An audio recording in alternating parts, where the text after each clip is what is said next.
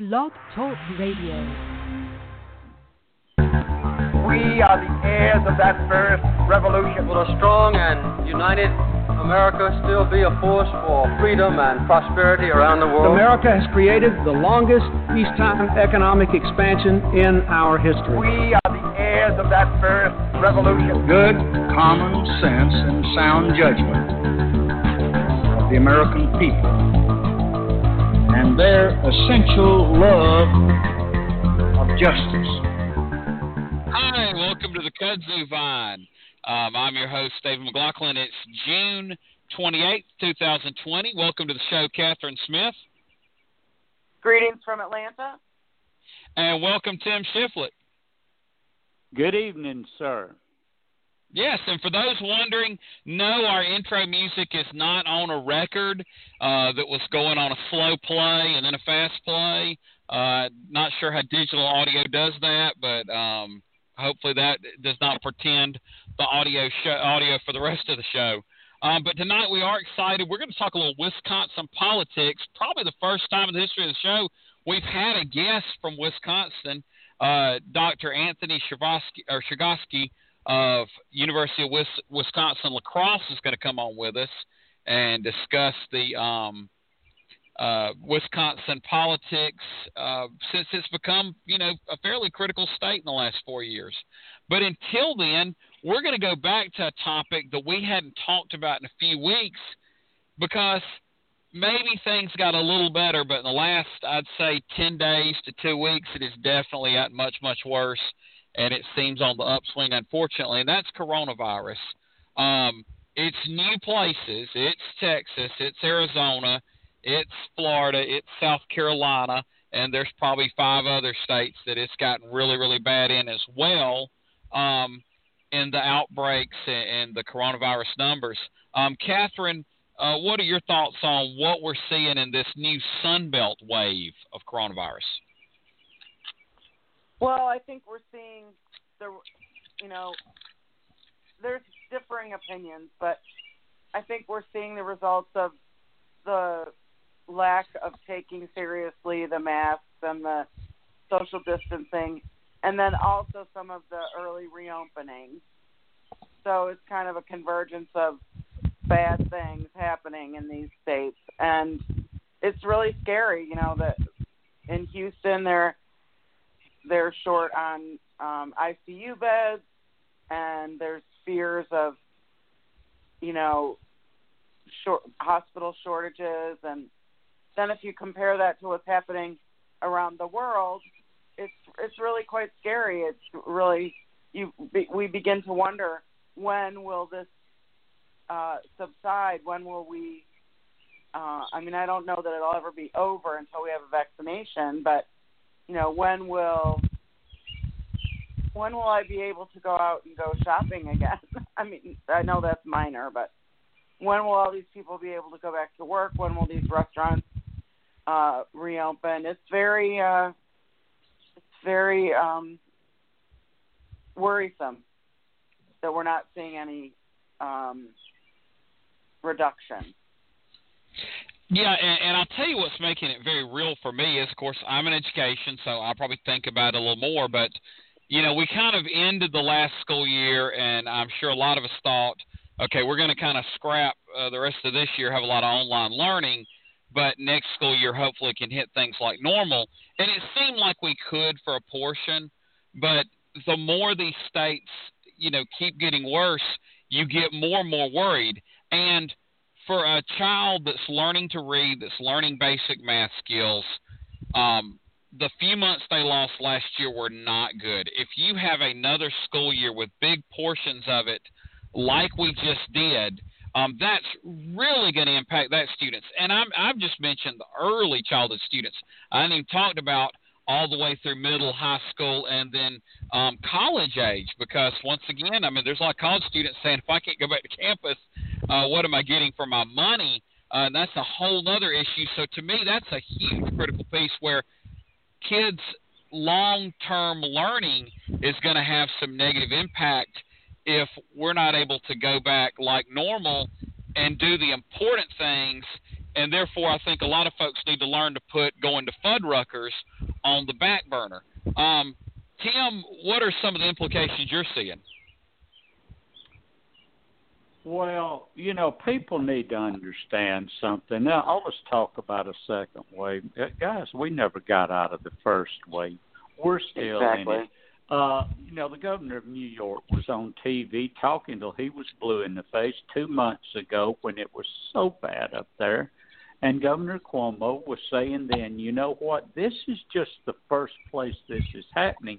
This is going to move all over the country. You need to see pay attention to what's going on here, because this virus is coming your way. And everybody poo-pooed and said, no. And Trump was saying, well, when the weather warms up, blah, blah, blah. And, people in Alabama were saying, it's a New York thing.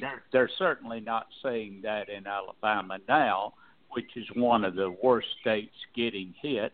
I might also add, guys, that we added over 2,200 new cases in Georgia today. Georgia, as we know, and there are political implications to this virus, serious ones, was one of the very earliest states to open. Well, for 2 or 3 weeks after the opening, we just heard literal crowing, how wonderful it was, how wrong everybody was, how right the governor was, how he did exactly right, leadership, blah, blah. Well, you're not hearing much of that now, I've noticed. And so, you were talking about school, David. I mean, it's not just the children, even though they are the main focal point of this. Why don't local governments or local school systems tell us, something?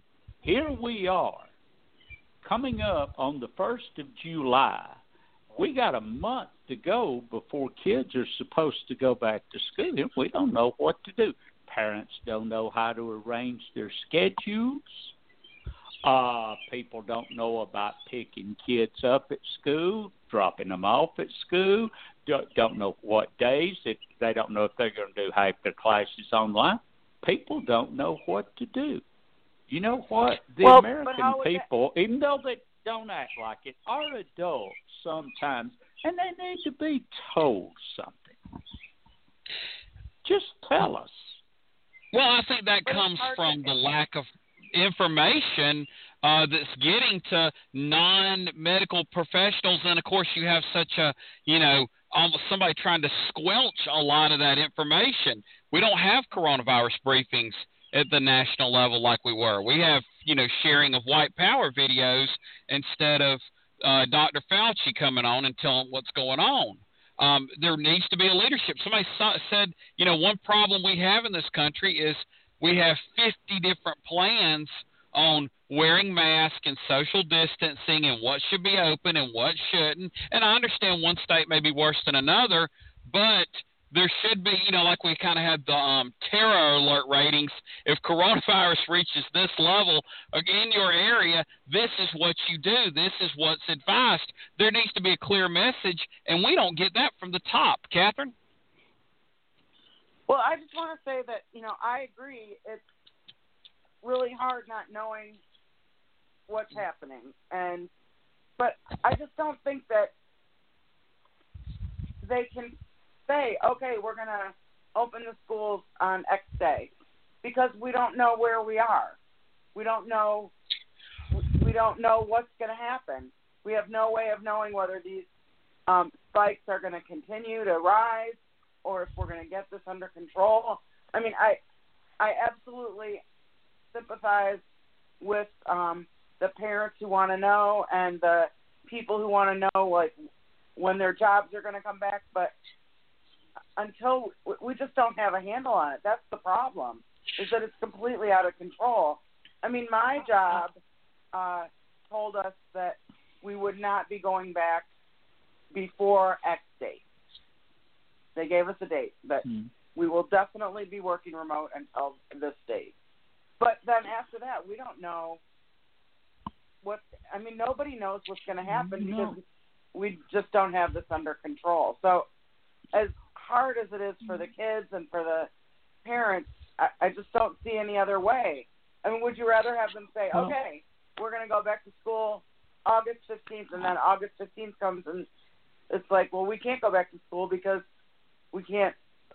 we're still in the spike, or we've had another spike, or do you see what I mean? I know it's really frustrating, and it feels like, part of it is definitely a lack of leadership, but that lack of leadership goes way back, goes 3 months back.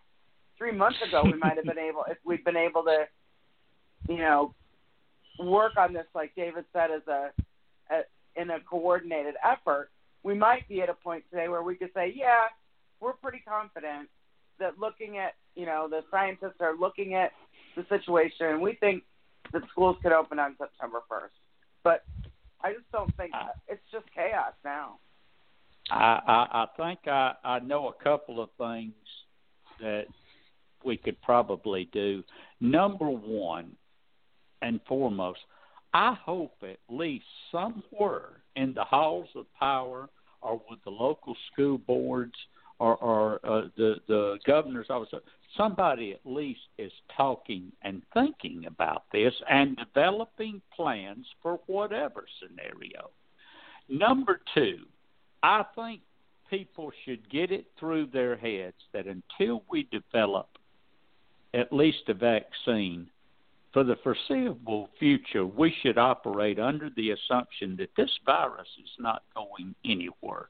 It's going to be here, and we should develop our plans around that. We're just running out of time, especially with the school system. We're running out of time. We've got to know something soon. Well, that gets into the next question.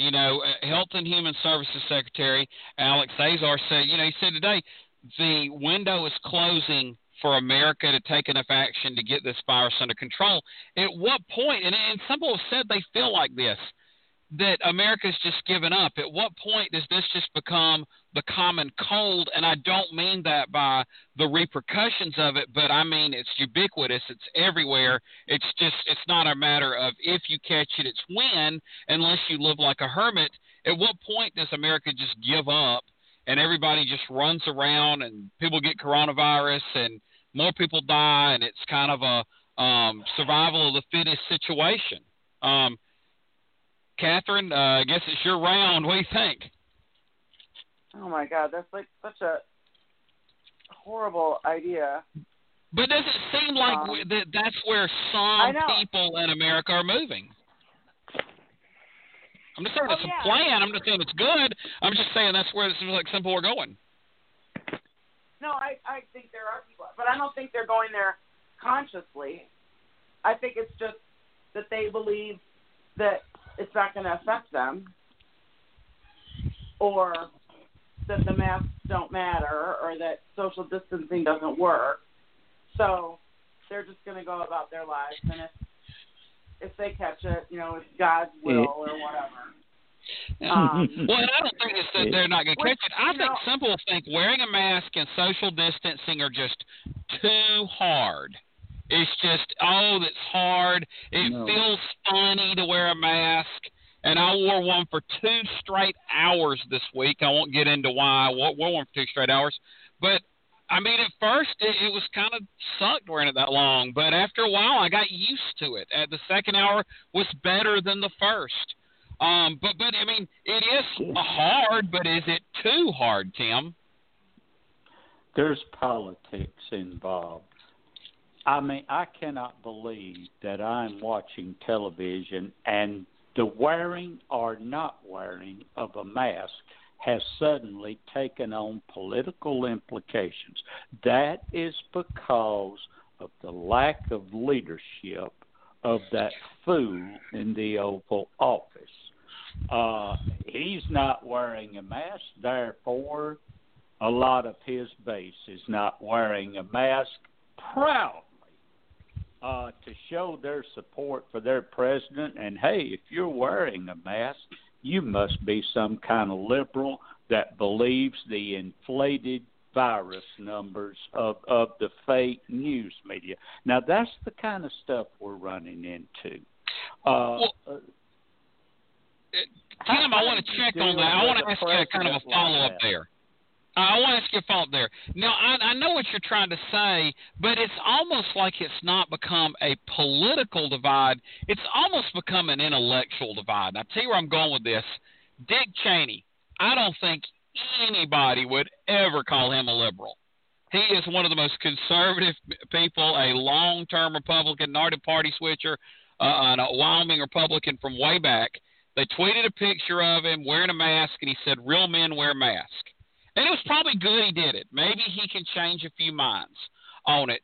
But I think Dick Cheney, while he may be an arch conservative, he has some intellectual capability. He can see some science and some medicine and put two and two together. So I think there's almost an intellectual divide, more so than even a political one. Now, of course, in our country, intellectual and political have started to resort to where if you have more education, you lean one way, and if you have less, you lean another way. What do you think about that? Only to a point, but then I look at congressional hearings or Congress in session, and you and me both knows that just about everybody we see on that television screen not only has a college degree, but probably has a very advanced degree, a lot of them from Ivy League schools, stuff like that. They're walking around, and you can tell by if they're wearing a mask or not wearing a mask before you see their faces and recognize them, which political party they are in. Now, that sort of stuff is as political as it gets. But here's what I would contend. I bet a lot of those people know better.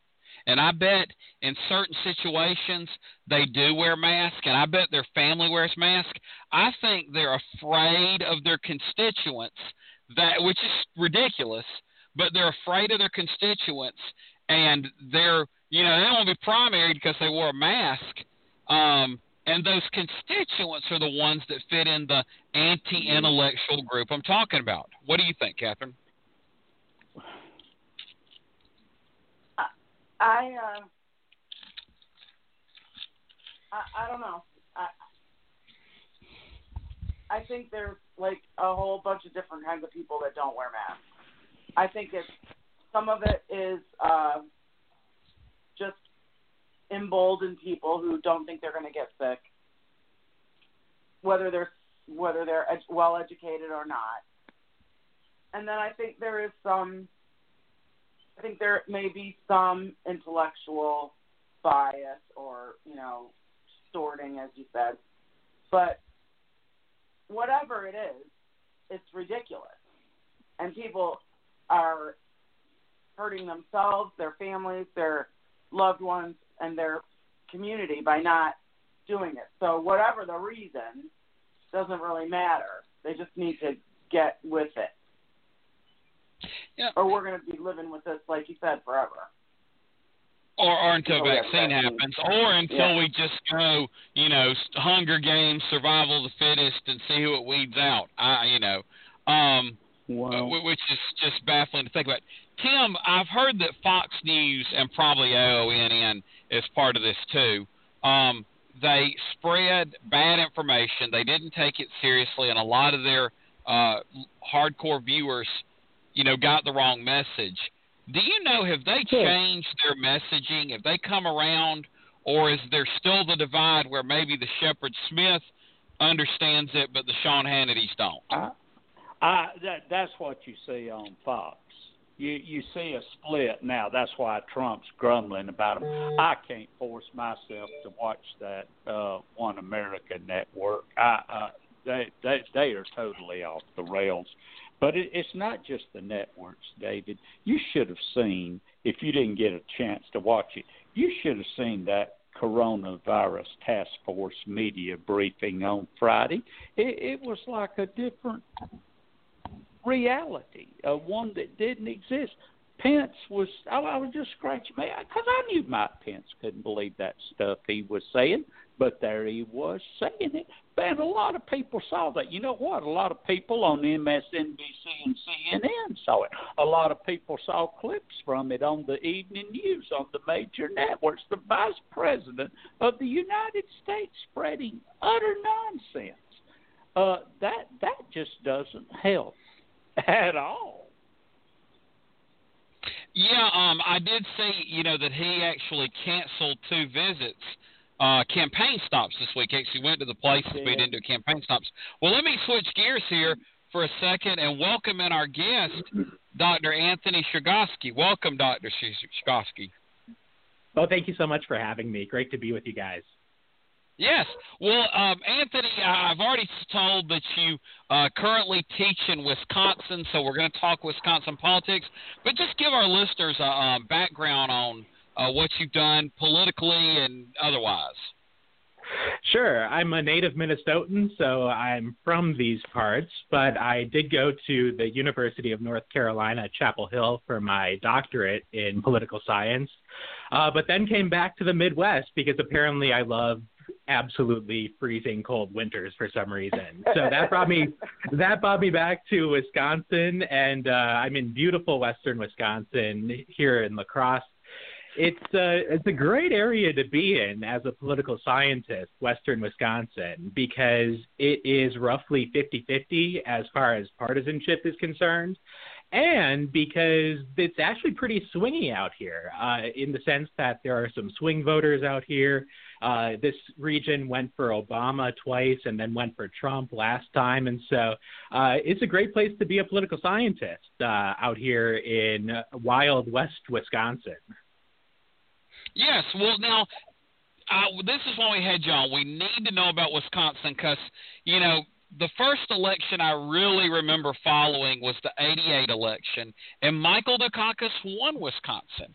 And my thinking is if Michael Dukakis can win it, any Democrat in this political environment can't, but yet Hillary Clinton did not win Wisconsin. Now, apparently there's some longer-term trends that maybe some of the rest of us missed. Tell us just kind of the lay of the land about the whole state. Yeah, the lay of the land is that the Republican Party does have quite a bit of strength in Wisconsin. Certainly, Tommy Thompson was elected by wide margins as governor in the 90s. And then you fast forward to 2010, and obviously Scott Walker gets elected then, plus supermajorities in the state legislature, or near supermajorities. And that gave Republicans a period from 2010 through 2016 where they had really complete control of state government. Now, meanwhile, Obama wins Wisconsin in 08 and 12 by convincing margins, and then you have Kerry and Gore winning the state in 2004 and 2000. Then you fast forward to 2016, and it's arguably the biggest shocker of the election out of any state that Trump wins Wisconsin by, just several thousand votes.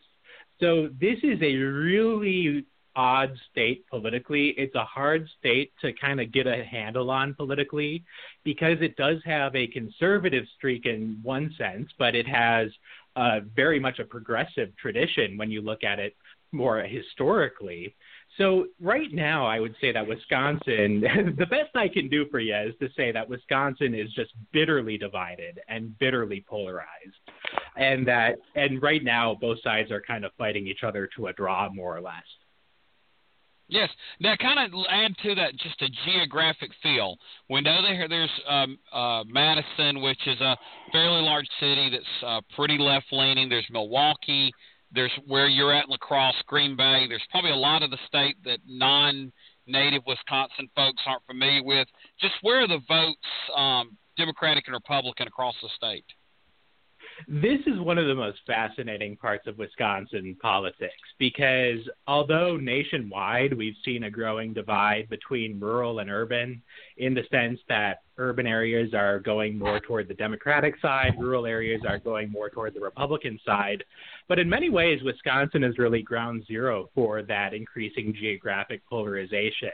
We've seen extreme geographic polarization here in Wisconsin, because the Republican Party in Wisconsin, not only have they given up on Madison and Milwaukee, but they use Madison and Milwaukee as kind of foils that they can use in campaigns, saying, well, can you believe these radicals in Madison and Milwaukee, as kind of part of their messaging to rural Wisconsin.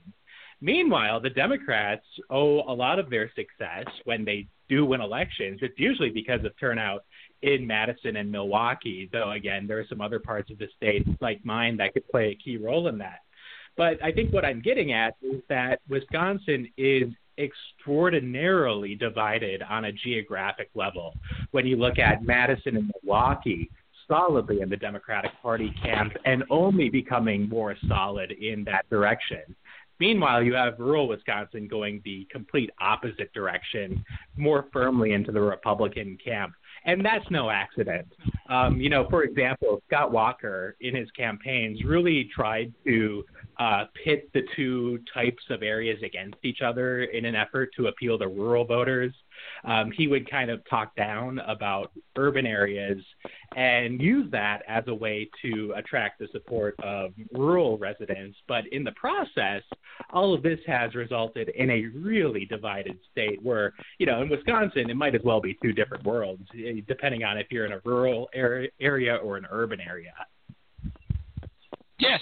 Well, I'm going to pass this to Catherine, then Tim. If there's anything I think we've still got to cover, I reserve the right to ask another round of questions. Catherine? Thanks so much for being on. I'm originally from Michigan, so I can relate to the cold weather. And having grown up in a college town, I can totally relate to La Crosse. But anyway, my question is about the convention, whatever that might turn out to be. I think we were all excited about seeing, I don't know about everybody, but I was looking forward to sort of getting a look at Milwaukee. It is Milwaukee, right, where the convention was supposed to be. I was looking forward to seeing Milwaukee sort of on display for the country to see, and now it looks like there's going to be some activity, but they're asking all the delegates to stay home. And so how are people reacting to that, and what do you think about that decision? Well, I think with a lot of sadness, because Milwaukee often gets overlooked when you think about kind of the major Midwest cities. It's almost kind of plays second fiddle to cities like Chicago or Minneapolis. And so there's a lot of enthusiasm for really showcasing Milwaukee and really the strides that it's made as a city over the last number of years. And obviously there's a strategic element here too to show that the Democrats are remembering about Wisconsin this time as opposed to 4 years ago. But the situation is that it's going to be a very scaled down convention. It'll still be anchored in Milwaukee, but there won't be the massive gathering at the arena where the Milwaukee Bucks play. And all told, it's just going to be a completely different experience because it is going to be more virtual in nature and not kind of the festival atmosphere that you're used to. Now, the question is, does that really matter for the election coming up? And I would say it doesn't really matter because the Democrats have been engaged in a very long and sustained organizing effort. And I don't think that this convention really moves the needle all that much on its own as far as shifting Wisconsin into the Democratic Party's camp.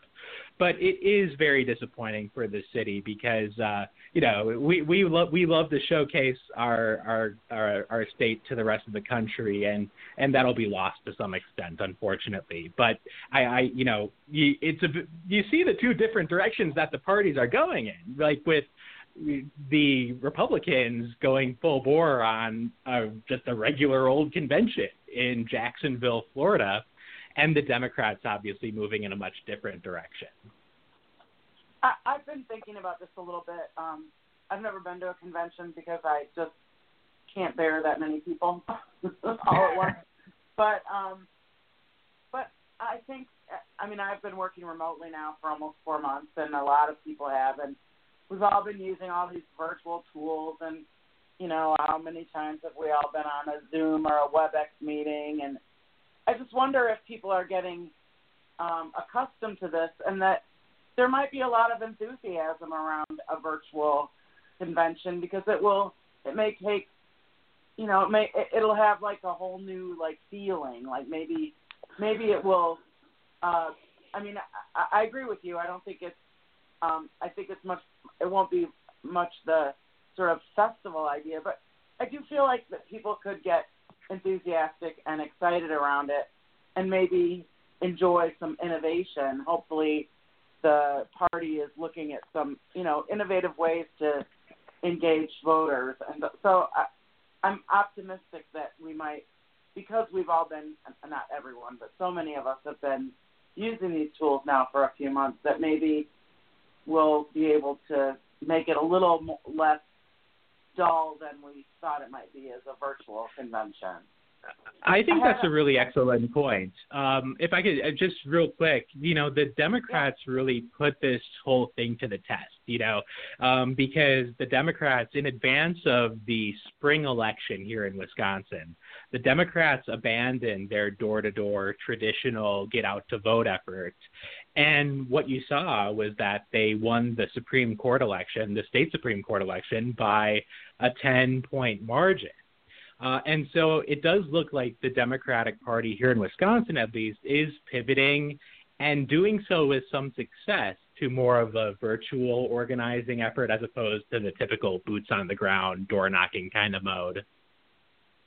Yeah, I mean, I think we're seeing that in Georgia as well, and also with affiliated organizations. You know, the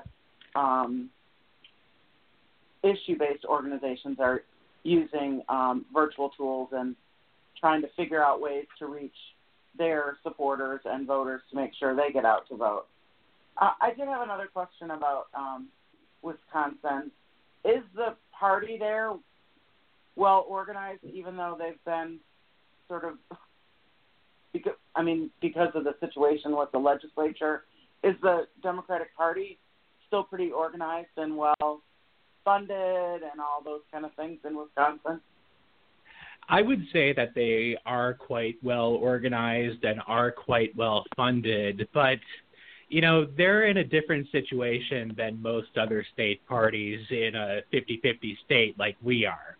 Because one of the strange things about Wisconsin politics, and believe me, there are many strange things about Wisconsin politics, but one of the weird things is that the gerrymandering that has taken place in Wisconsin for the state legislature is so extreme that even in a 50-50 state, even in a state where the Democrats may well win a majority of the vote statewide, there is zero chance that the Democrats could take back the majority in either chamber of the state legislature because of the absolutely extreme gerrymandering that the Republicans achieved after they took control of state government in 2000.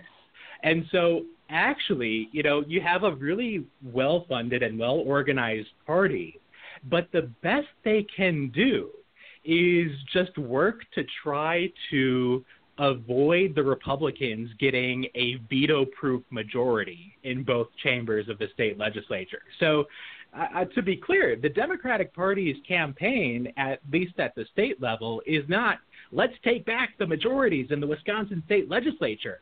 It's, let's deny the Republicans a two-thirds majority because the Republicans are knocking on the door of a two-thirds majority here in Wisconsin, and that would, of course, allow them to override the vetoes of the Democratic governor. So it's one of the odd aspects of politics here that, you know, we're a completely 50-50 evenly matched state, but the gerrymandering here is frankly just so effective that, you know, we're not even talking about Democrats taking back total control of state government. Yeah, we can relate to that. I mean, we're trying, but it's hard. Well, thank you very much. I'm going to pass it on to Tim. Tim? Oh, good evening, Doctor. Thank you for being on with us tonight. I'm a creature of all the political shows I can watch in a given day. Well, this morning I turned to one of the national shows and I saw Nate Silver on as a guest. Turned to another show right after that, and Nate Cohn was on. Both of them said the identical thing, that Donald Trump is down by 10 points in Wisconsin. Would you say that's accurate? And if it is, why? It's not far off. The latest Marquette University law poll, which is the most respected and most accurate poll in the state of Wisconsin, had Biden leading by 8 points, 49% to 41%. And, you kind of ask, well, where is that coming from?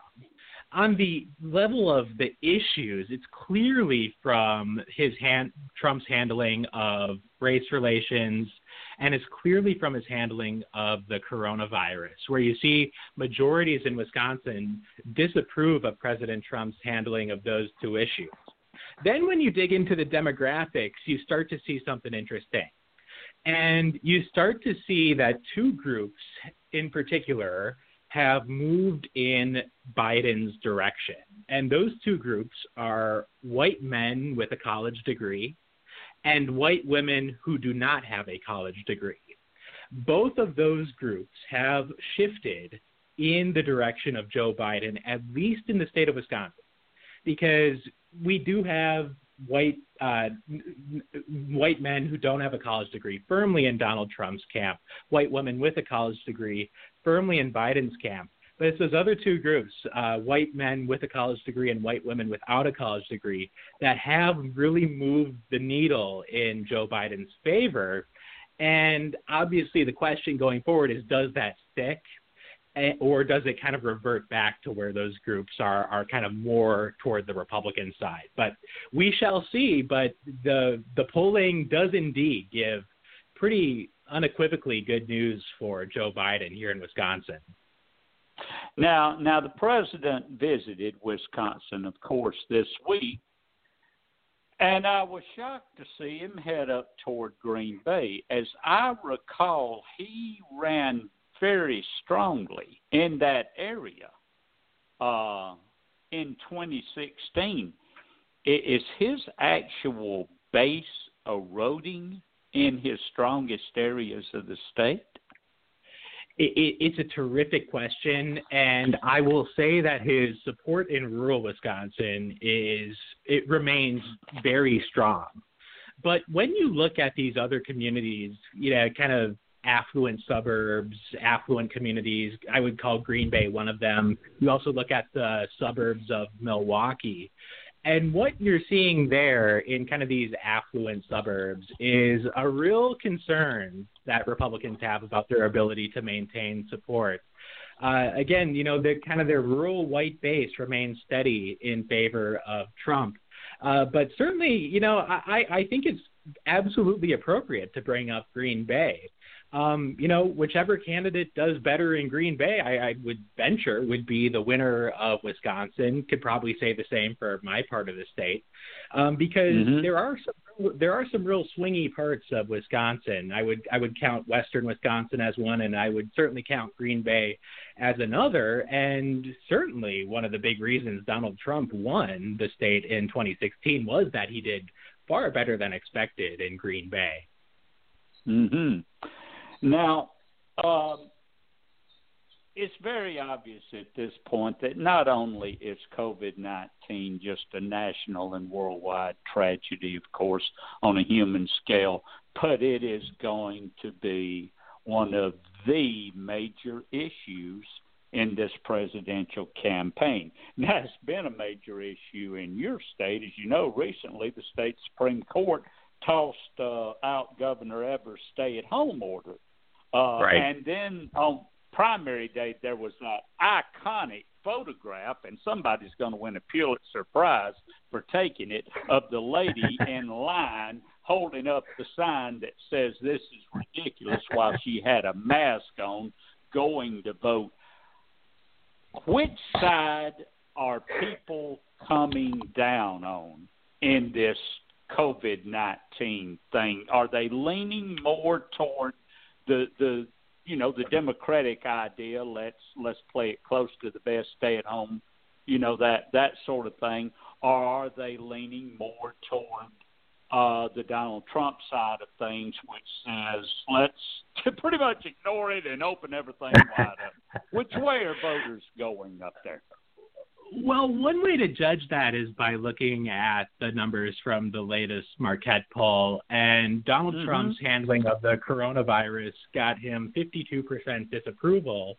Meanwhile, you look at the governor. You brought up the governor, Governor Tony Evers, and he maintains the support of a pretty solid majority of Wisconsinites, which, heck, if any statewide elected official here can have well over 50% approval, I'd say they're doing pretty good. And so what you're seeing, I think, is that voters here in Wisconsin are tending to break on the side of, we reopened too quickly, and you brought up that Supreme Court ruling and that crazy election that was held, and that was a real low point, I think, for Wisconsin. And I got some heat locally for saying that publicly, but, I stand by that, that it is unfathomable to have people voting under those circumstances and just pretend like everything's okay. Meanwhile, you have people flooding the bars and the restaurants because of the state Supreme Court that is a very conservative Supreme Court and is not inclined to support the actions of the governor. And so, I tell you, I never get a break here. I mean, I would just love to have I would love to have just like a boring period in Wisconsin for a while, where it's like nothing dramatic is going on. But we have the insane spring election. We had the Supreme Court ruling, which just opened the doors to everything, reopened everything at the drop of the hat. And this week we're seeing a big spike in cases, which is not a coincidence. Plus, you've got the convention coming up, and yet again, the looming idea that Wisconsin might just decide this thing if it tightens up as we go toward November. One more question, and then I'll throw it back to David. If I think of Wisconsin Republicans, I'm going to say, my favorite's a guy like fighting Bob LaFollette. That'd be my kind of guy right there. Right. One of the great progressives of all time. Joe McCarthy obviously wouldn't be my cup of tea. And obviously neither would Scott Walker, but I have to acknowledge him because, of the length of time he was governor. He survived a recall. He did some very controversial things, but he followed through on them. And he even, flirted with trying to get the Republican convention nomination.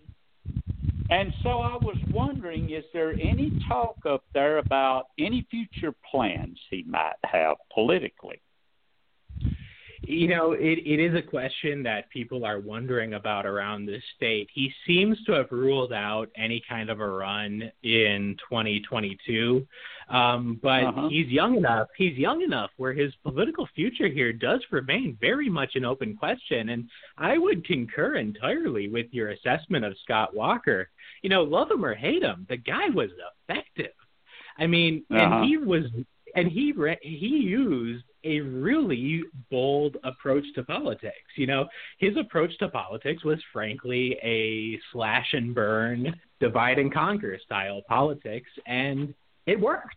It worked to divide the state, rural versus urban, to exploit the polarization in the state, to kind of pit people against each other. It worked. And I don't know if that's a commentary on Scott Walker, a commentary on the people of Wisconsin, but hey, whatever it is, Scott Walker was effective, and he has a very interesting future ahead of him. It very much remains to be seen which direction he goes in the future, and it's something that we here in Wisconsin are certainly watching quite closely. And with that, I will throw it back to David. Thank you, Doctor. Yes. Well, David? I want to ask a question, Dr. Chergosky, in the same vein, and that would be about the representative that just retired recently, Sean Duffy. Now, is it true that he left Congress to go back and perform on the Real World Road Rules Challenge, or is that rumor not true? Well, he said he was going back for family reasons, but then he pops up on, the cable shows as a commentator. And, I frankly think that he kind of prefers that life to being in Congress. He kind of prefers being a talking head. But yeah, Sean Duffy's interesting because he's one of the key figures in kind of capturing that rural resentment that allowed the Republicans to be successful in rural areas. Because for years, his area in northern Wisconsin was represented by a Democrat.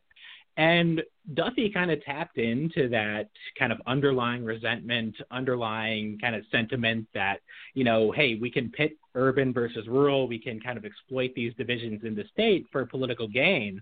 And he was able to do that for a while as a member of Congress. Then he has departed, and, hey, the area remains as Republican as ever in kind of rural northern Wisconsin. Yeah, he is a fascinating figure, and he really did. I'm being serious at this part. He burst onto the scene through MTV reality shows, which is not the usual vehicle for any politician, much less a conservative Republican. Well, I'm going to ask you one final thing, and that's if someone's heard you tonight, they want to read more about your writings. I know you're on Twitter, but share your Twitter handle and tell us any other places folks could read you. Yeah. Check out my Twitter handle. Now, I have a very difficult to spell last name, so I'll just say go to your show's Twitter page and then find my links there because I got a funny last name. And I frequently appear as a commentator locally here in Wisconsin. I post all of those links on my Twitter feed. And so it's going to be a busy couple months for sure because, hey, one thing that I've learned is that there's never a dull moment in Wisconsin politics. So I'll be busy and sure hope your listeners follow along. Yes, great to have you on, and hopefully we can get you back before election to tell us what's going on in Wisconsin in the fall. Would love that. Thanks so much. Thank you. Thank you, Doctor. All right, that was Dr. Anthony Chergosky from University of Wisconsin-La Crosse. Sounds like he has a real handle on the state, and that is an interesting state. I've never visited in person. I've never had to learn a lot about it, but it seems like one of those states that it'd be good to know more about politically. Well, guys, let's go ahead. We've got about 13 minutes. I don't know how far we'll get through in our never-ending drama of breaking down Joe Biden's vice presidential pick. We kind of gave an overview. We looked at California Senator Kamala Harris. We were all a buy on her. So let's continue to move through names. I think we can get through at least two more, and we'll just see how it goes. But the next name on the list, Senator from Massachusetts, Elizabeth Warren. Her name, she ran for president, has a very high profile. Catherine, what's your take on Elizabeth Warren being on the presidential ticket? I'm going to sell that one. I want her to stay in the Senate, number one.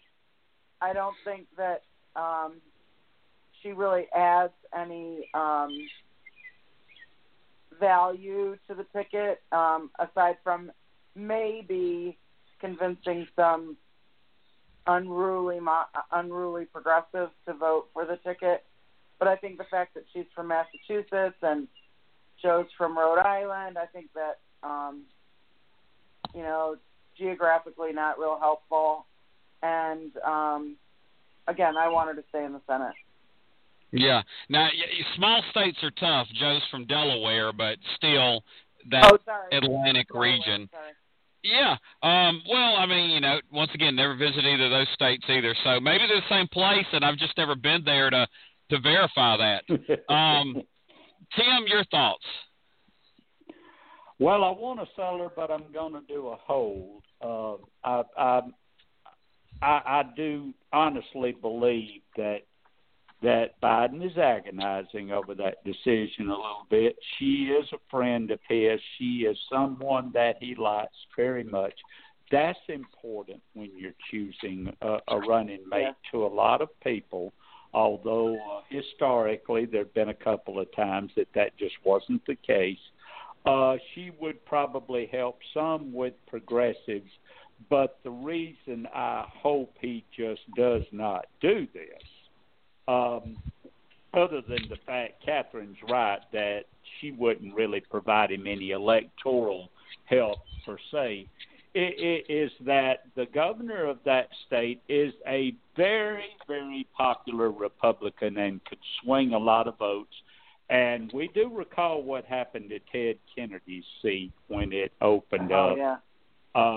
And we do not want to, achieve a 50-50 tie in the Senate and all of a sudden lose that Senate seat, if Biden is elected president. So I wouldn't even think about chancing that at all. But I'm still going to do a hold because I do believe she is right there at the end on his final list. Yes. Now, a lot of things for me on her.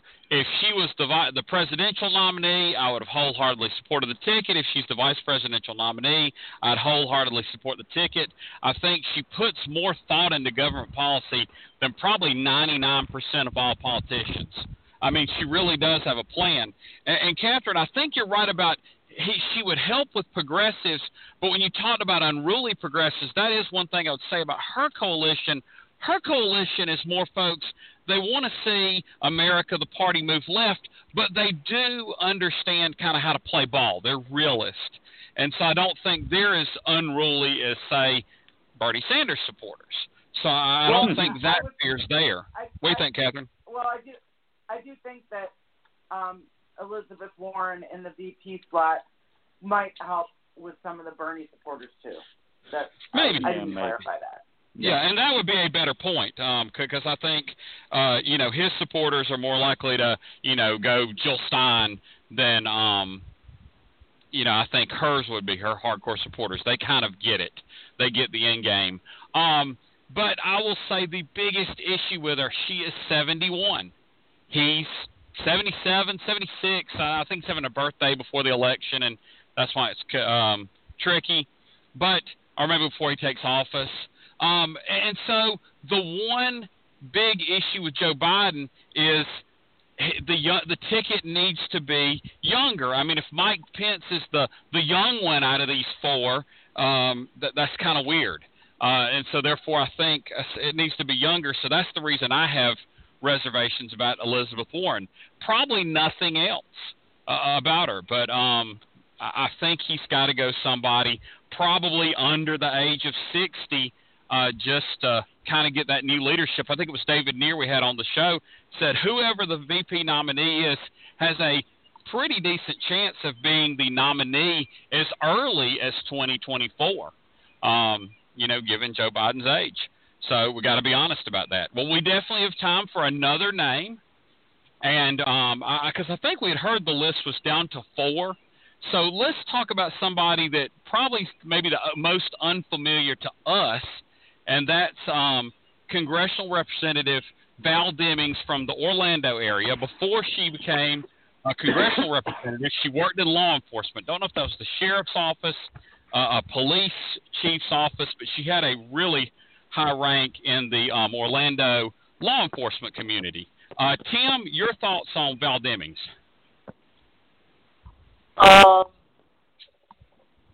Well, I had heard of her. She really distinguished herself during a lot of the more contentious hearings on impeachment and some other things. She really came into the national conscience a little bit on that. She's, of course, well known in Florida. She is from Florida. There is a plus. I'm gonna buy her, but she's 63 years old, I believe. That's right on the borderline of, of what you were just talking about. That might be the downside to it, but she is very good trooper. She's very good on her feet, very good on television. She's very articulate. She knows her stuff. And she checks off all the boxes also as being a woman and a woman of color, which a lot of voters really want to see. And so I'll do buy on her, I think. Okay, Catherine, your thoughts on Val Demings? Yeah, I have about the same impression of her as Tim does. I think she'll be a good running partner with Joe Biden, assuming they get along well. She's got a lot of energy, and again, 63 probably is the right on the edge, but still young enough to run run in 2024, and the fact that she's a woman of color and has experience to back that up is good, and so I'm going to buy her. Yes, well, I'll buy her too. I know I said the number 60, but hey, age is just a number. I think two things kind of help her. One is substantial, I guess, and one is more superficial. One, she's a new face on the scene, therefore I guess she hasn't been around forever, so therefore your 63 seems a little younger. And then two, she doesn't look 63. She seems younger than that. So I'll just break my rule I just made a few minutes ago, because she does, seem like a younger 63. She's from the right state, Florida. I mean, if you're going to pick three states, probably Florida can be one of them, where you'd want to pick some votes. I mean, Vice President Bob Graham would have been an excellent pick for President Gore. He finds those 600 votes he needs at that point. But I don't know that Florida will be the same state. Another thing is we are going to have a very tough conversation about law enforcement, and I do think an African American that has worn a badge is somebody that could really be critical of that conversation.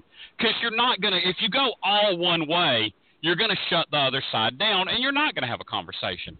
So if you were to go all one way, well, we're going to completely, dismantle police forces. That's not somewhere where all the American people are. And if you went the other way, we're going to have no change, and we're going to keep doing business as usual like happened in Minnesota. You're going to shut down a whole lot of people. And so you're going to have a conversation, and somebody can bring those sides together. And she seems like somebody that could do that. So I'm going to buy Val Demings. Guys, we have 3 minutes, and we have one person, according to CNN, that's still on the list. I think we go into overtime if we need to. And we discuss Catherine's mayor, Keisha Lance Bottoms, who is just moved up this list. I think the first time the list came out, it was 10 or 12 names. She was on there. People were like, what? And every time they went down the list, Keisha Lance Bottoms stays on the list and moves up. Catherine, what's your take? I'm going to sell her. I like her very much, but she's got a lot of work to do here in Atlanta. There's a lot going on with our police force and economics and dealing with Brian Kemp and, the Republican leadership. I think she's young enough, and she will be poised for some future national leadership, but I just don't think now is her time. Okay. Tim, your thoughts? Well, I agree totally with everything Catherine just said. That was very well done, by the way, Catherine. You get one out of boy. And another thing I want to mention here is that Joe Biden himself had said when he picks a vice president, he wants that person to be ready to assume the presidency from day one, and that experience at the national level will be a major priority. If he picks her, it won't be 5 minutes till someone is reminding him of what he said, and then they'll ask him, why did you pick her? I like her very much, too. I think she's doing a fine job under difficult circumstances right now in one of the world's great cities. But she just doesn't have those national chops yet. She doesn't have that national and international experience that Joe Biden would be looking for in his running mate. So I just got to sell her, David. Okay, I'll be the contrarian. I'll buy her because, hey, I'm going to go ahead and tell you, there's nothing that someone with a Georgia State education from the 1990s can't do. I just learned that she and I actually went to Georgia State at the same time. Different schools, but college education, college of law, but I thought that was interesting. But that wouldn't be why I'd buy her. I do think, given this moment in which her profile has been raised, she's kind of risen to the occasion. Obviously, international affairs is not going to be her strength, but it was Joe Biden's. I mean, that's kind of why he was picked, to be President Obama's vice president. So she'd have to do some OJT. And Catherine, the things you mentioned about being so tough, dealing with Brian Kemp, looking at policing, if she's offered the job, I think she takes it because probably vice president might be easier over the next 4 years than being mayor of Atlanta. That would be tough. And speaking of Brian Kemp, I mean, I think there's a chance that at some point, if she doesn't get picked and her profile raises, she becomes a candidate for governor, be it 2026 or 2022. And I think it might end up being 2026 for a lot of folks. Might be the better year. But I'm going to buy her. There's something he likes about her. I think there's loyalty he likes. And of these names, if I'm not mistaken, she's been with him longer than anybody. She endorsed him early. She went to Iowa. And so if it's a comfort and if it's a loyalty issue, she's going to check some boxes that at least two of the candidates can't because they ran against him. I mean, I had 100% right to do that. And I think they'd work together fine now. But they certainly weren't endorsing him because they were endorsing themselves. So I think that's something to figure out. But it looks like it'll be, what are y'all hearing, about another month? It may be late July when we hear this, correct? First August? The 1st of August, maybe, yeah. Yeah. So we'll hear more news. Then the list gets winnowed down. Of course, as soon as we do these 4 names, we'll hear 3 of them aren't on the list, and there's 5 new ones. and our segment will be out of date, but we tried. But anyway, until next week when we have Professor Magic Wade of University of Illinois Springfield come on the show, who's actually going to discuss Minnesota politics, among other things, with us, because that's where her background's from. It's been the Kudzu Vine. Good night, everybody. Good night, y'all. Good night, guys. We are the heirs of that first revolution. Will a strong and united America still be a force for